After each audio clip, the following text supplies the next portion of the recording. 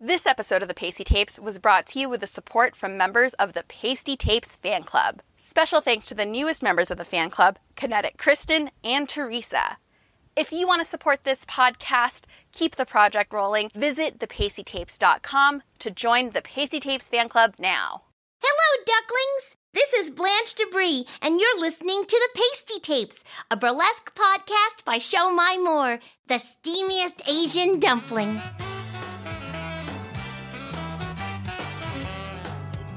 Hi. Hello. It's been a minute.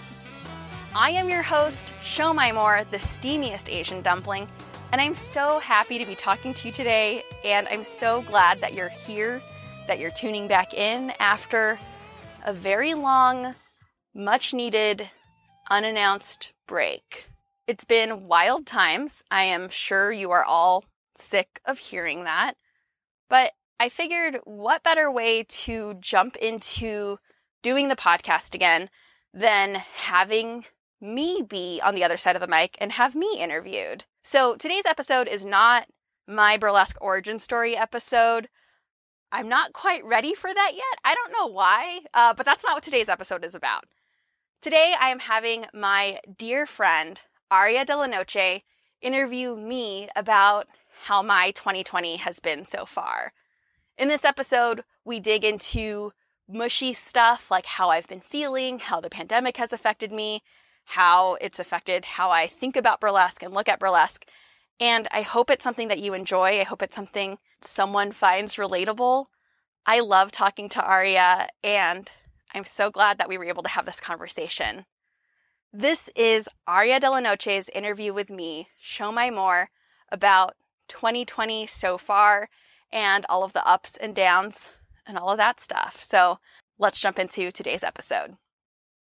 Welcome to this episode of the Pasty Tapes. Okay, I am in my living room with Aria Delanoche. Hey. Normally episodes are recorded virtually. Like they've always been long distance. I was using Zoom before Zoom was cool for the podcast. This time, which I guess it sounds weird, given that it's a pandemic, I'm doing it in person with Aria. Full disclosure, Aria is basically the only person I've interacted with, like, in the pandemic, with the exception of my partner and my cat, Flanders. Can't forget Flanders. Cannot forget Flanders, who's hiding somewhere here. But yeah, you're in my bubble. Yeah, we're in the bubble, we're in the pod, we're in the quarantine pod. If anybody's going to give us COVID, it's probably going to be Flanders. Flanders, that guy's on the town. So. That guy's going to bars. Yeah. Ugh, Flanders. But yeah. And then when you leave, I'll be all alone. Stop it. I guess. Well, I'll have Flanders and I guess Michael, but whatever. Not as important as you. And a podcast and new hobbies. Right. Okay, all of that's important too. Aria is here today to ask me questions. I'm so excited. Well, I think we should address the elephant in the room, which is, this is your first Pasty Tapes episode in like a long time, like a minute, right? Have you done any recording or any burlesque adjacent stuff since this dreaded virus took over our lives? Not really. The last published episode, I think, was April. I think we can go and check, but I think it was April. It was Paul Lewis's mini episode after I Have a Handful's episode. And both of those were actually recorded in like March, maybe even February. So no. During the beginning of quarantine times, I recorded a few interviews, like small handful number of interviews that haven't been published yet. But, you know, that was in March or April when we were like, okay, cool, we're just going to be on break for a month. And so I think those interviews will sound very different from whatever interviews I start to pick up again, or even this one, just because I haven't been doing that. Yeah, totally. I mean, what have you been doing? What have we been doing? I've been doing lots of non-burlesque stuff. Aria and I guess Flanders and Michael too, have all picked up longboarding and skateboarding.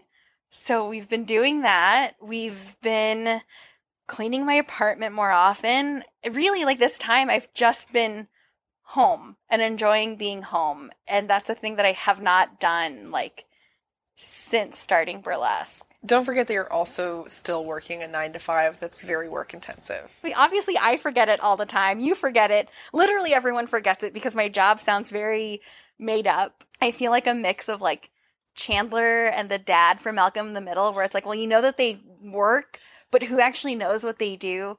But yes, on top of all of this, I have a 9 to 5, which I'm very lucky to have, that we've been able to work from home during this whole time.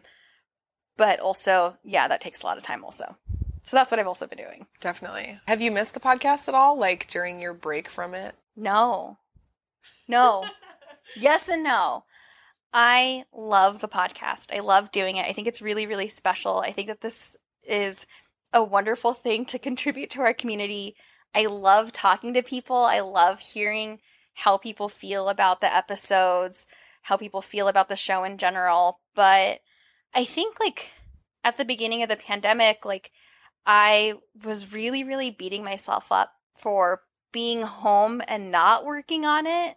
Like, oh, well, we're all home right now. Like, how come I don't have 5 interviews a week and just knocking this out of the park? And how come I'm not churning out episodes every single week? And then it's like, well, I don't have the energy to do that. And I don't know. Does someone want to talk to me right now while they're like trying to figure out how to get in touch with their state unemployment office? Like, probably not. That was such a crazy time. I feel like all we were doing was surviving. Like, that's something that Chandeliers would like text us every once in a while and be like, hey babes, even if you're not doing anything quote unquote productive, you're surviving and that's enough. Which, like, bless Shan. That's such like an amazing part of her that she would do that. But like, yeah, I totally hear you. Does anybody want to talk to you for the podcast? And also, like, do you have the energy when you're trying to get by in this Marchish time?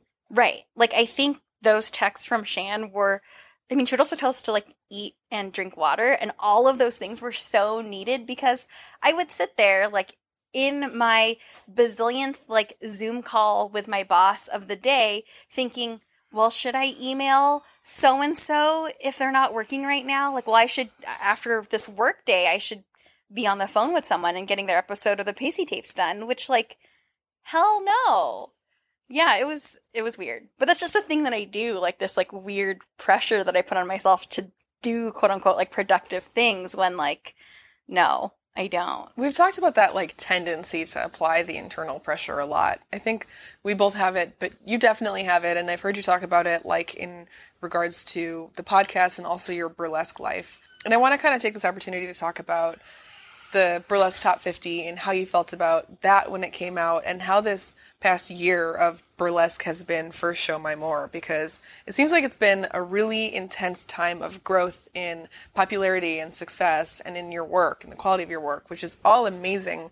But I know from knowing you that comes hand in hand with like a lot of turmoil about like whether you're doing enough and what is enough. Right. Yeah, that's a great question. Full disclosure, right? Like, obviously, listeners, like, you were listening to someone, and Aria, you were talking to someone who has a lot of anxiety, who suffers from anxiety and depression and narcolepsy and like all of this stuff that just needs to be managed. I did a conference for like Muggle Life, and someone's like, how do you have the energy? Or like, how do you get it all done? And I just, level set everyone, like, it's all done by prescription drugs. That's how this all happens. So I don't know. I just love saying that now. I think it's very funny, and important. But okay, to answer your question, like, how has the last year been? So if we think about the year, let's think like year of the podcast. So like a June to June or like June to August-ish. It was great. It was wonderful. Like, yeah, I think a lot of stuff has happened. I think a lot of it didn't hit me until like top 50 time, like that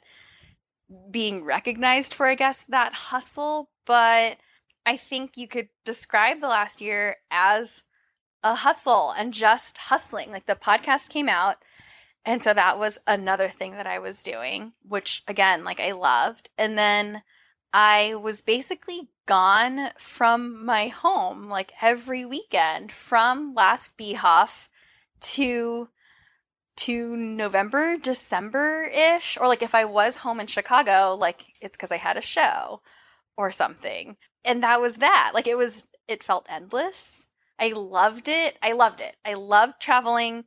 I loved meeting new people. I'm very, very grateful for all of the gigs that I had and the way that I was able to develop as a performer. But, like, it came at the cost of, wow, like, I'm not home on weekends, or I don't really have friends in Chicago because I'm not in Chicago. And then on top of that, I work a 9 to 5, which I always forget about, right? And then Top 50 came out. I remember when yours was announced, when you were announced as 22, hair flip. And I remember being so excited and crying, and also on my way to another meeting, because that's what my 9 to 5 is. It's just endless conversations with people.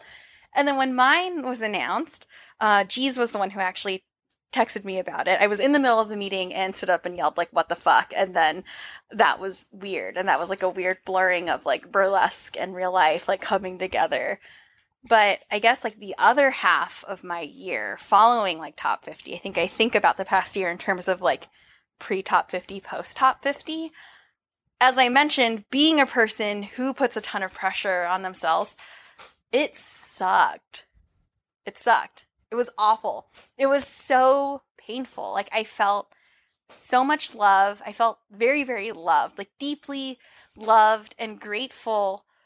But it sucked because I felt like I didn't do any of those things, right? I feel like other people, does that make sense? Like, I was getting that external validation, which then made me feel like it wasn't mine or whatever. Or like, well, if I didn't get that, then like, what does that mean? Which is terrible. Yeah. It's awful. It's painful. I mean, the whole setup of like all these external validation things, like the Top 50 and BHOF and, you know, getting this or that, like, quote unquote important gig. The validation thing is like a drug. Like, you get the validation and then you're like, I need more. And it's like made more complicated by the fact that like the validation doesn't come with any like long-standing benefits. Like, you don't get number 4 in the Top 50 and then like get money from it, you know? Like, I think about Jeez Louise's tweets where she's like, I'm the number 1 most influential burlesque performer in the world, but not the number 1 most booked one, though. True. And like after Top 50 was announced, like, you know this, like, I was really depressed because my brain automatically went into that hustle mode, right? Into that survival mode, instead of being able to just like relish in the fact that my peers and the fans of the industry have voted me into this spot that I don't think anyone first like anticipates being on that list at all, period. Then let alone to be a performer for a year and a half and be at that position. The first thing I went to was, oh shit, now I have to work twice as hard, or I don't want to disappoint anyone. And then everything I did, I looked under a microscope and was like, was this good enough? Was this good enough for that person? Like, was it good enough for me? Which, of course, the answer is always no. It's not good enough, or whatever I was doing, like, wasn't enough. And so I just, like, really, really put that pressure on myself. And it sucked. You know, things out of my control happened following that January Top 50 period, which made me question whether or not, like, I am still valid, or whether or not, you know, this was deserved. My dad got really sick, and so I had to drop out of a couple of shows, like basically right after Top 50 was announced. I had to drop out of a couple big shows, and I was like, oh shit, well now I'm disappointing people. Following that, like, my partner's grandmother died, and so I had to drop out of like more big shows.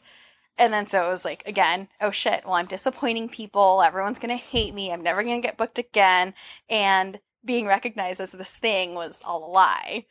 And that's terrible. That's such an awful and unhealthy mindset to be in. Yeah, it really sucks. But it's familiar. Like, I feel like a lot of people listening to this are going to be like, oh, yeah, been there, you know? Like, I had to pull out of a show because, like, I'm a human with a life. And then all of a sudden it's like, I don't deserve this. Right. You know what I mean? Right. I wonder whether it's just, like, a kind of inherently part of being an artist, or at least being a part of this art form, where it's like we have this obsessive relationship with our work that's like going to constantly be this like Sisyphean battle to like appease ourselves and like feel as good as we want to and think that we're doing as well as we need to. Right. Like, I remember your episode, which was around-ish last year's BHOF, sometime after, right? You won Best Debut 2 years ago, and I remember you were telling me in your episode that you won Best Debut, and you won Most Classic. Like, you won 2 titles at BHOF, and yet, for like 3 or 4 months, like, you were depressed. Like, you were in a funk after fucking getting in and winning. So then what? What does that mean for the rest of us?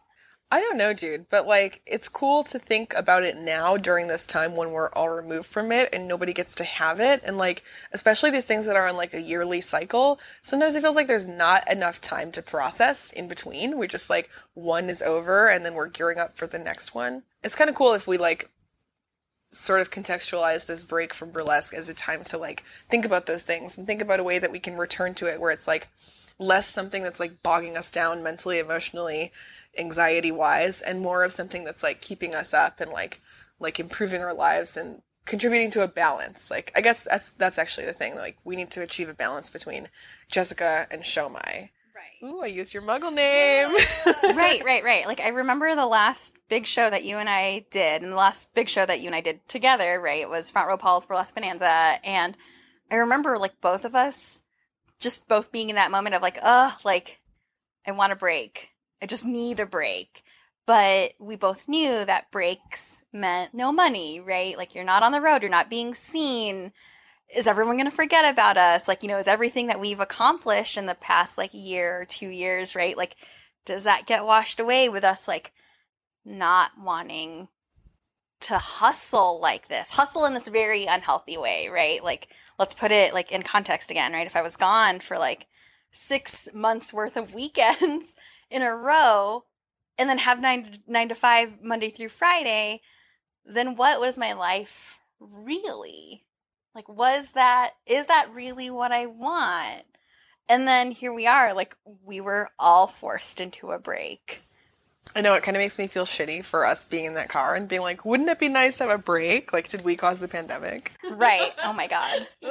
Stop. You know that I'm just going to take the blame for that. Like, I will, like, you'll leave and I'll be like, I did. This is what I get for saying that. Honestly, maybe I caused the pandemic because I'm pretty sure I had COVID at that time. But now we know, right? But then that's, like, I think one of the weird, if we like recontextualize this into, like, gifts of this time, right? Like, we need to normalize, like, not going to work when you're sick. Obviously, there's a lot, like, there, right? Like, we should have national paid, like, sick time and all of that. Like, I recognize that. I recognize that part in what I'm saying. But it's like, if you're sick, like, you shouldn't have to work like that, right? Or, like, if you need a break, like, you should feel okay, like, with yourself enough, like, to take a break. Mm-hmm. And if you achieve something, you should be able to sit with it and enjoy it and bask in it and accept it and move on from it instead of just like having to jump to the next thing. Right. Like, it took this for me to recognize no one can take away, like, the fact that once in my life, you know, when I'm, like, old and telling this to my grandkids, once in my life I was voted number 4 in the world. But it's like, no one can take that away, right? Like, no one can take away the fact that you were best debut. These are things that we've accomplished, and, like, that's fine. And we're allowed to celebrate that and not, like, have to jump to the next thing, right? Like, after you won, like, you immediately went on tour. You can't see me right now, but my eyes are wide and I'm, like, kind of shaking and sweating just, like, thinking about that time. Yeah. Like, you were depressed and on tour. No, you could have just, like, gotten the help that you needed, right? Or, like, following mine. Like, I could have accepted the fact that I got this recognition. And you know what? My dad's sick, so I need to go take care of my dad whose kidneys have failed, or that my partner is mourning because his grandmother died. I could have just accepted that instead of looking at a map trying to figure out, okay, can I drive from Dayton to Minneapolis and get there in time for the gig? No. I should not have been thinking about that at all, but yet, like, that's where we were. Looking back on that time and being able to acknowledge, like, what was unhealthy and, like, what wasn't working, and, like, we can laugh about it now, you know, be like, haha, I was so depressed, but, like, to look forward to the time when, like, we're back doing our hustle and, like, on our grind, and, like, how we can do it in a way that is, like, less harmful to us, like, in a more balanced way. I mean, we have, like, woo, big pharma, but, like, right. What else? Like, what in our approach? You and I, like, have chosen to not do anything burlesque related in this time, except for, you know, this interview and, like, maybe a costume here or there. We've got into a place from, like, this manic way of working and grinding and hustling because we felt like we had to recognizing, like, well, we don't have to do anything, but also, like, bringing it back to the beginning. Why did we start doing this in the first place? Like, we've never been in it for the money. We've always been getting our money other ways. So I think that everybody has probably been having this like moment of reckoning with burlesque, regardless of whether they're like creating beautiful shows in their living room, which like I'm so impressed by. It couldn't be me, but like congratulations all for it. Have you had any like personal reckonings as well, like personal growth during this time? As it relates to my relationship with burlesque, obviously, like, right, if you're listening to this and we're like 20 minutes in, it's like, obviously I recognize all the fucked up ways that I was. Personal growth wise, like recognizing what I didn't do, not wrong, but it's like what I could do better, how I can burlesque better and smarter, and also maybe let myself enjoy the process and let myself like welcome the recognition I'm getting, because that's something I really struggle with. I think part of like that reaction to Top 50 or to how people treated me at BurlyCon was because I wasn't willing to accept that love. And so like that's a whole nother like big thing. Also in this time, I think like my personal growth lies in trying to get to a place of balance. If I was gone for like half of last year, and now I've spent half of this year like at home with my cat and my partner and you, that takes a huge shift. Yeah, like I still am a burlesquer, like even if I'm not doing digital shows or putting out the podcast or traveling. Burlesque doesn't have to only be like, well, if you're not on tour, then you're not really anything, or you're not really burlesquing. And it's like, no one ever said that. Literally no one ever said that. And I don't know why like a lot of us play towing that kind of line. Like there's no reason to. I love to hear that. I think it's only natural that like all of this personal growth would come about, because during this time we like can't go to bars. We can't like engage in any of the travel, any of the burlesque. We're kind of like cut off from all the fun shit. And we have all of this time just to like be with ourselves. I've been referring to it kind of jokingly as re-adolescence, because it's like when you're like stuck at home as a teen and like you can't go to the bars because you're not 21 yet. And you just have to sit with yourself and like make some fun for yourself, you know? And like also at the same time you're coming into yourself. I think it's a process of like coming into ourselves outside of the things that we rely on for like validation and to feel whole, when we have access to travel and burlesque and like all of those things that we've chosen to like bring some pep and spice into our life. Now that kind of all of the color has been drained, we have to like bring it back ourselves. And like that's been really fun to do with you when we're like skateboarding and shit, because we still get to use our bodies, we still get to wear cute outfits, and we're doing it like as us, like as humans. Right. And okay, part of our re-adolescence, right? Like we've been hanging out a ton, and it's been interesting like picking up a hobby that like, yeah, okay, I joke that I'm going to go pro and quit burlesque, whatever, but it's like, it's been fascinating picking up a hobby, knowing that we can't monetize it unless we really, really tried and, you know, put out that business that I bought the website for. But we're not going to go pro. Like, we're not going to be on the cover of Thrasher. Like, there's no, like, reason to expect that us, like, you know, almost 30-year-olds, like, are going to do that. And so that's been really interesting, like, pursuing something new that's hard, that uses our bodies, and just enjoy it. Doing something for the fun of it. Like, there's literally no end to it other than the fun. Like, you're not doing it for money, you're not doing it for clout, like, actually just doing something to do something. And I think about, like, how both of us started, like, in burlesque, and it was kind of, like, always, I think, like, kind of on the same, like, vein where it's like, well, I want to be good. Like, I'm doing this because I want to be good. And yes, I'm an artiste. But we know that, like, realistically, like, that definition, like, doesn't matter and doesn't apply to us when it comes to skateboarding and hanging out at the skate park. And so it's been, this Re-Adolescence has been super refreshing. And I think like what's been lovely about doing it with you is that like we're burlesque BFFs, right? We've been able to have this time, like these past few months, to like shift out of just being burlesque friends. Totally. Like all of the time that we used to spend together, we'd be like, we'd meet up, we'd kiki about stuff, we'd gossip, we'd like talk about the upcoming shows, talk about last week's shows, you know, like vocally workshop, like hem and haw about the stuff we were creating. And now I don't want to talk about burlesque. It triggers me and it makes me sad.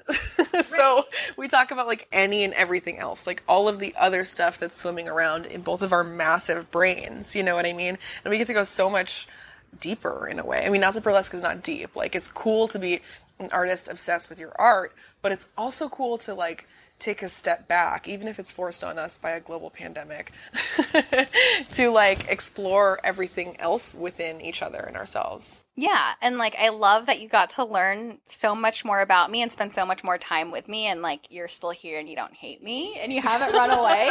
But yeah, right? Like, okay, I feel like I knew you like pretty well, like pre-pandemic, all of that. Like we traveled together. I think we traveled pretty well together. But like in this time, right? Like I've met your best friend from childhood. Like I know so much more about your family, like all of these things that like you wouldn't get if you're sharing an Airbnb. I mean, as much as like maybe you would, right? But I don't think you would at the level, you know, if you're just sharing an Airbnb in Vancouver or something for a weekend, right? Or like you wouldn't have these kinds of conversations about like, oh, my, you know, so-and-so has cancer or whatever. Like this is really affecting me. Like you wouldn't have that conversation at BHOF. Like that wouldn't happen. And so I feel like we've gotten to like know more about each other, like as adults, and like cultivate a friendship. I think this is so cheesy and beautiful, but it's like cultivate a friendship that I didn't think that I would have or was possible to have like at this stage in my life. Totally, because it's very much like the teenage girl BFF thing, where it's like we just spend all of our time together. We'll literally just be like both of us lying on my bed looking at our phones, or like sitting on your couch, like not even talking to each other. It's like that passive, almost like the banality is what makes it so valuable and intimate, right? It's like every moment of every day. We don't have to be like meeting up to do something. There's no like goal, you know, or like anything that we're working towards. Like literally just like spending the time to spend the time, which is really amazing. Yeah, and like I think a lot about what our 2020 would have been without the pandemic, right? Like you with, you know, coming off of like last year's BHOF and, you know, Miss like headliner Queen of the Striptease stuff, and then me with Top 4, like we would have intersected, right? We had Vancouver, we had Indianapolis, we would have seen each other like once a month for the next year, and that would have felt fine, like in, you know, normal life, in our before lives, right? Like that would have been enough. That would have been fine. We would have done festivals together. We would have traveled together, blah, blah, blah. But like you live a mile away from me, and it took a pandemic. I mean, we were hanging out before, like that's, you know, that's like kind of a gross exaggeration, but it's like, if our year went as planned, we would have had to fly to the other side of the country to spend time with each other in very limited, small quantities, right? Like in settings that are like dictated by having to go or whatever. Like it would have been very different. Totally.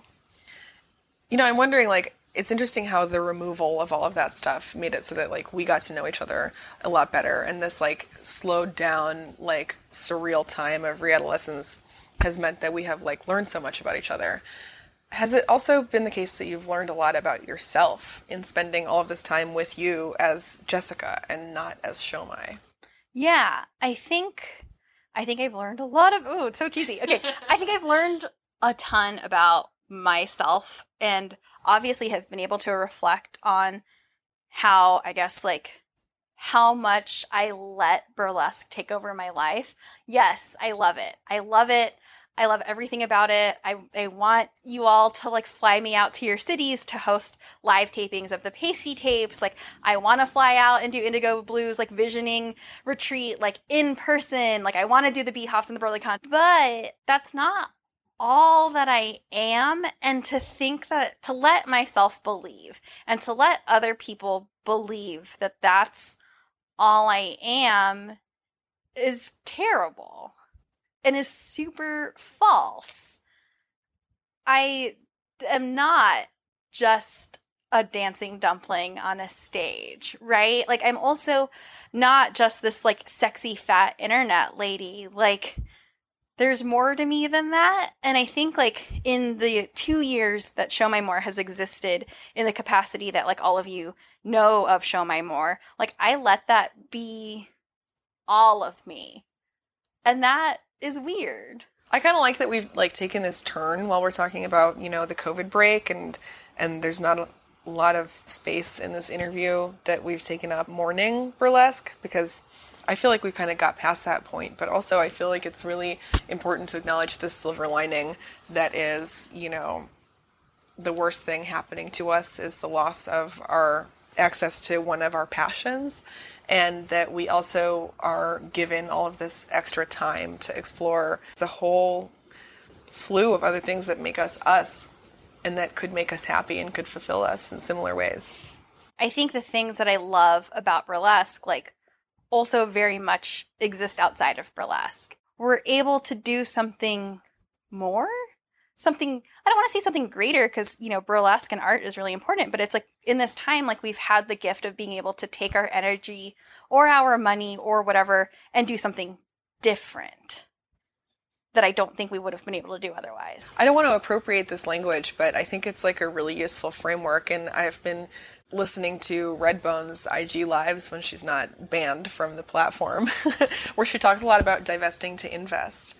And like, I'm wondering whether we're going to go away from this when we can get back to all of the things that so consume us later, whether we're going to kind of divest some of our energy from those things, at least to a point where like we can feel like sane and happy, and invest that more in some of these things that we are like finding to be greatly fulfilling now, you know? Yeah, I think like one of my big hopes and wishes like in this is when we get back, I think like one of the things I need to remember and that I keep forgetting is like when we're back to normal, quote unquote, like it's not going to be a light switch and all of a sudden now we're all applying for these festivals and now we're all going, right? It's going to be slow. It's going to be slow. That's what I think. As painful as that sounds, right? And we need to be kind and gentle with ourselves. But I also really hope that I don't lose all of the things that I've learned in this time, whether that is like, oh, you don't need to manically work on this one act for like 30 hours a week to make it perfect because it'll, you know, and you'll never let yourself believe that it's good enough, right? Like that's one thing I learned. But also like all this other stuff, learned about all these orgs that need help outside of the burlesque orgs, right? There's all these community things that I could be doing, like in terms of my neighborhood community, not just my burlesque community, but also on top of that, like how can I serve my burlesque community? And then also like, I hope that people don't lose sight of the things that they've learned that they loved, you know, once things pick up again or get busy again, right? Like whether that is like roller skating or skateboarding or like just spending time at home with your partner or spending time at home with yourself. Like I really, really hope that we continue to recognize how we can do things better and continue to invest that time or money like into whatever it was that helped us stay afloat like during this crazy pandemic time.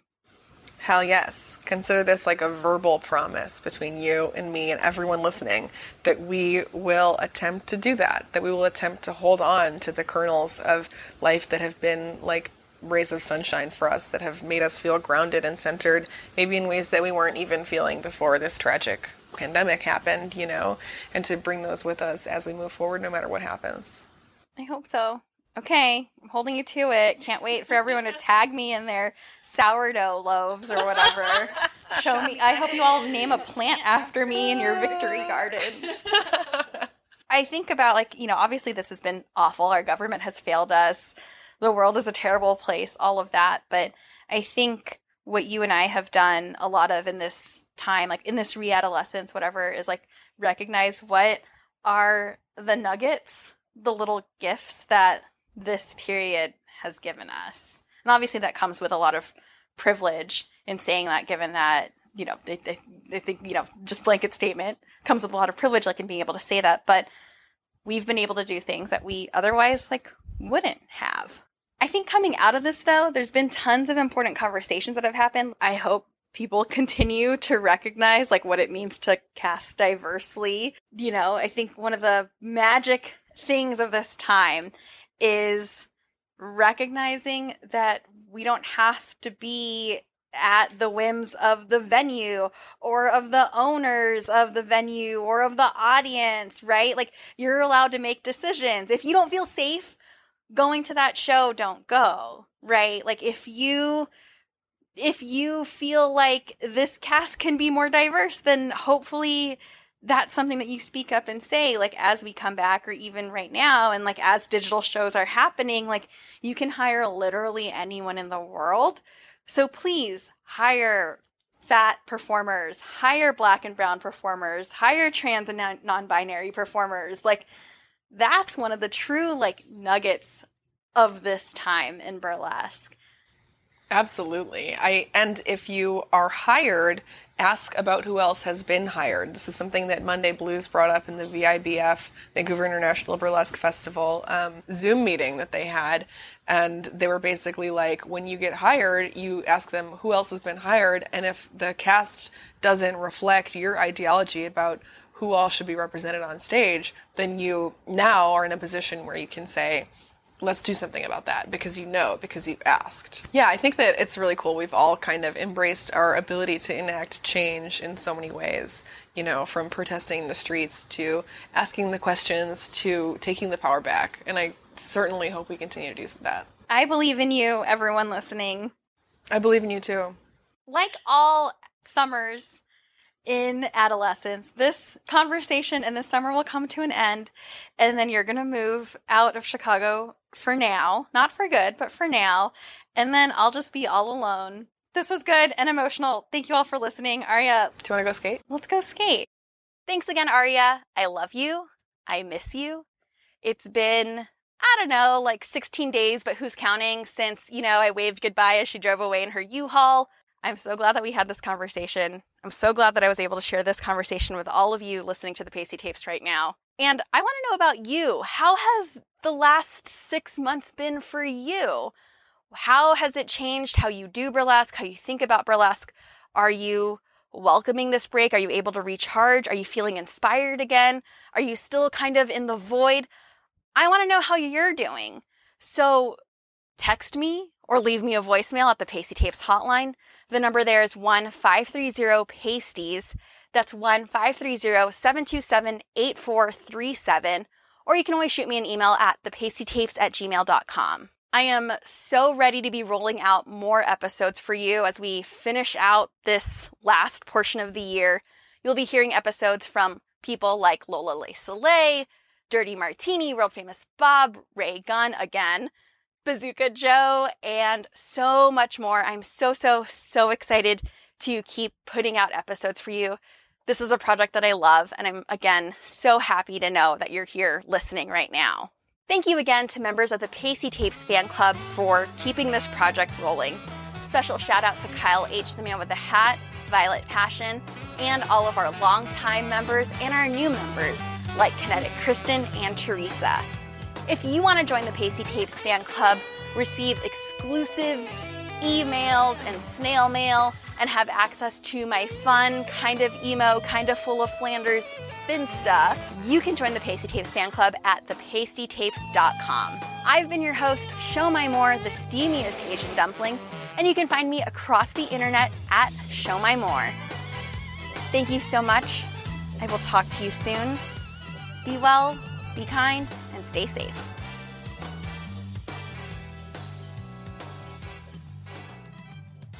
You have been listening to the Pasty Tapes, a burlesque podcast by Siomai Moore, the steamiest Asian dumpling. This is Blanche Debris saying thanks for listening, and see you later, ducklings.